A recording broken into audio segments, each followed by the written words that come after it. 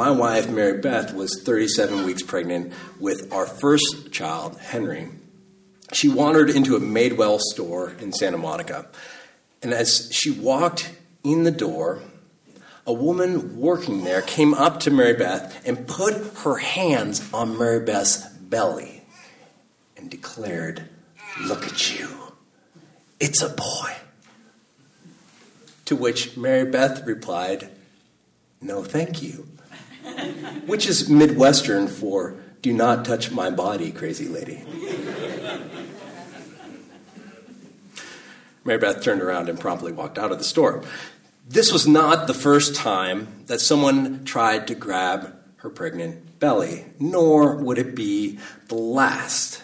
Much to the chagrin of mothers-to-be the world over, people are drawn to pregnant women. They are drawn to pregnant women and to newborn babies. If you have a newborn baby, whether you are in a restaurant, a bathroom, or at the DMV, you are going to turn some heads. You get mothers and fathers and grandparents and great-grandparents all reminiscing about their own children. You also get the baby rubberneckers. Folks who want to see the baby's face, maybe either to get a glimpse of a little cherub or to gawk at the horror of the squished awkwardness of a Benjamin Button baby. Whatever the case may be, people are drawn to babies, just as they were drawn to Jesus. Drawn to Jesus from the very beginning. Poor Mary. She had house guests her first night after giving birth in a barn. It is essential to this story of incarnation that the divine appears to humanity most clearly and most notably in the form of a newborn baby. As Elton Trueblood put it, the doctrine of the divinity of Christ does not mean that Jesus is like God. It means that God is like Jesus. God is like a newborn baby, the most vulnerable human being, unable to survive without connection and support, subject to every change and every hardship that could come, yet inspiring deep love and devotion, drawing people in. This is God. God is both eternal and vulnerable, both age-old and brand new. Drawing near to that mystery requires non-dualistic thinking. It is a paradox. At its best, a paradox is inviting. It draws us in, saying, "Come. Think about this." Despite the prophecy of that Madewell clerk, our first son, Henry, was born by crash cesarean section, a process that accounts for 32% of births in the United States. That is cesarean sections, not crash C-sections. 32% of births in the U.S., and until the 19th century, it meant the guaranteed death of the mother. I think of that. I think of the risk of delivery every Christmas Eve. Again, if we are to understand God through the birth of Jesus, we must acknowledge that God risks. God risks to be with us. Love eternal is risky business.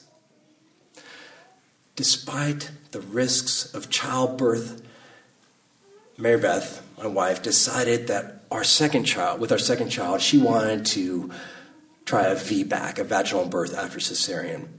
And to gear up for that process, she took up a series of mindfulness exercises, little practices that she could do. And one of those practices was that she would hold ice in her bare hands for 5 minutes, She would set a timer and hold eyes for 5 minutes. That practice forced her to both be conscious of the pain and to be present to the world around her, to transcend the pain.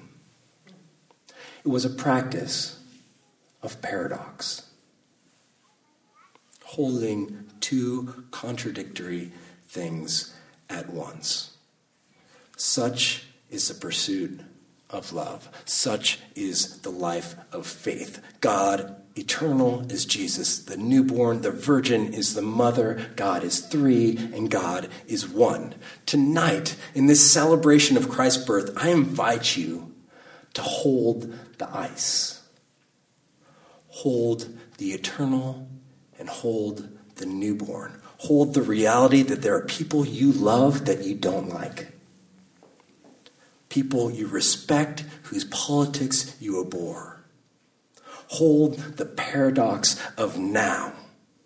Hold it until you have learned something both new and eternal. Until you have met someone both new and eternal. Hold the paradox that God who brought you into the world and brings all things into being, that same God who knows each and every atom of every star, knows the hair on your head and the scars on your skin. God is drawing you and us towards something new. God is drawing you in. You might not yet understand where God is leading you. But I invite you to hold that mystery. Hold it like a newborn baby. Hold it lovingly and gently, knowing that God is with us and beyond us. Whispering, come. Come to the mystery. Come to the newborn child. Feel its breath. Nurture this child, and the child will show you the way.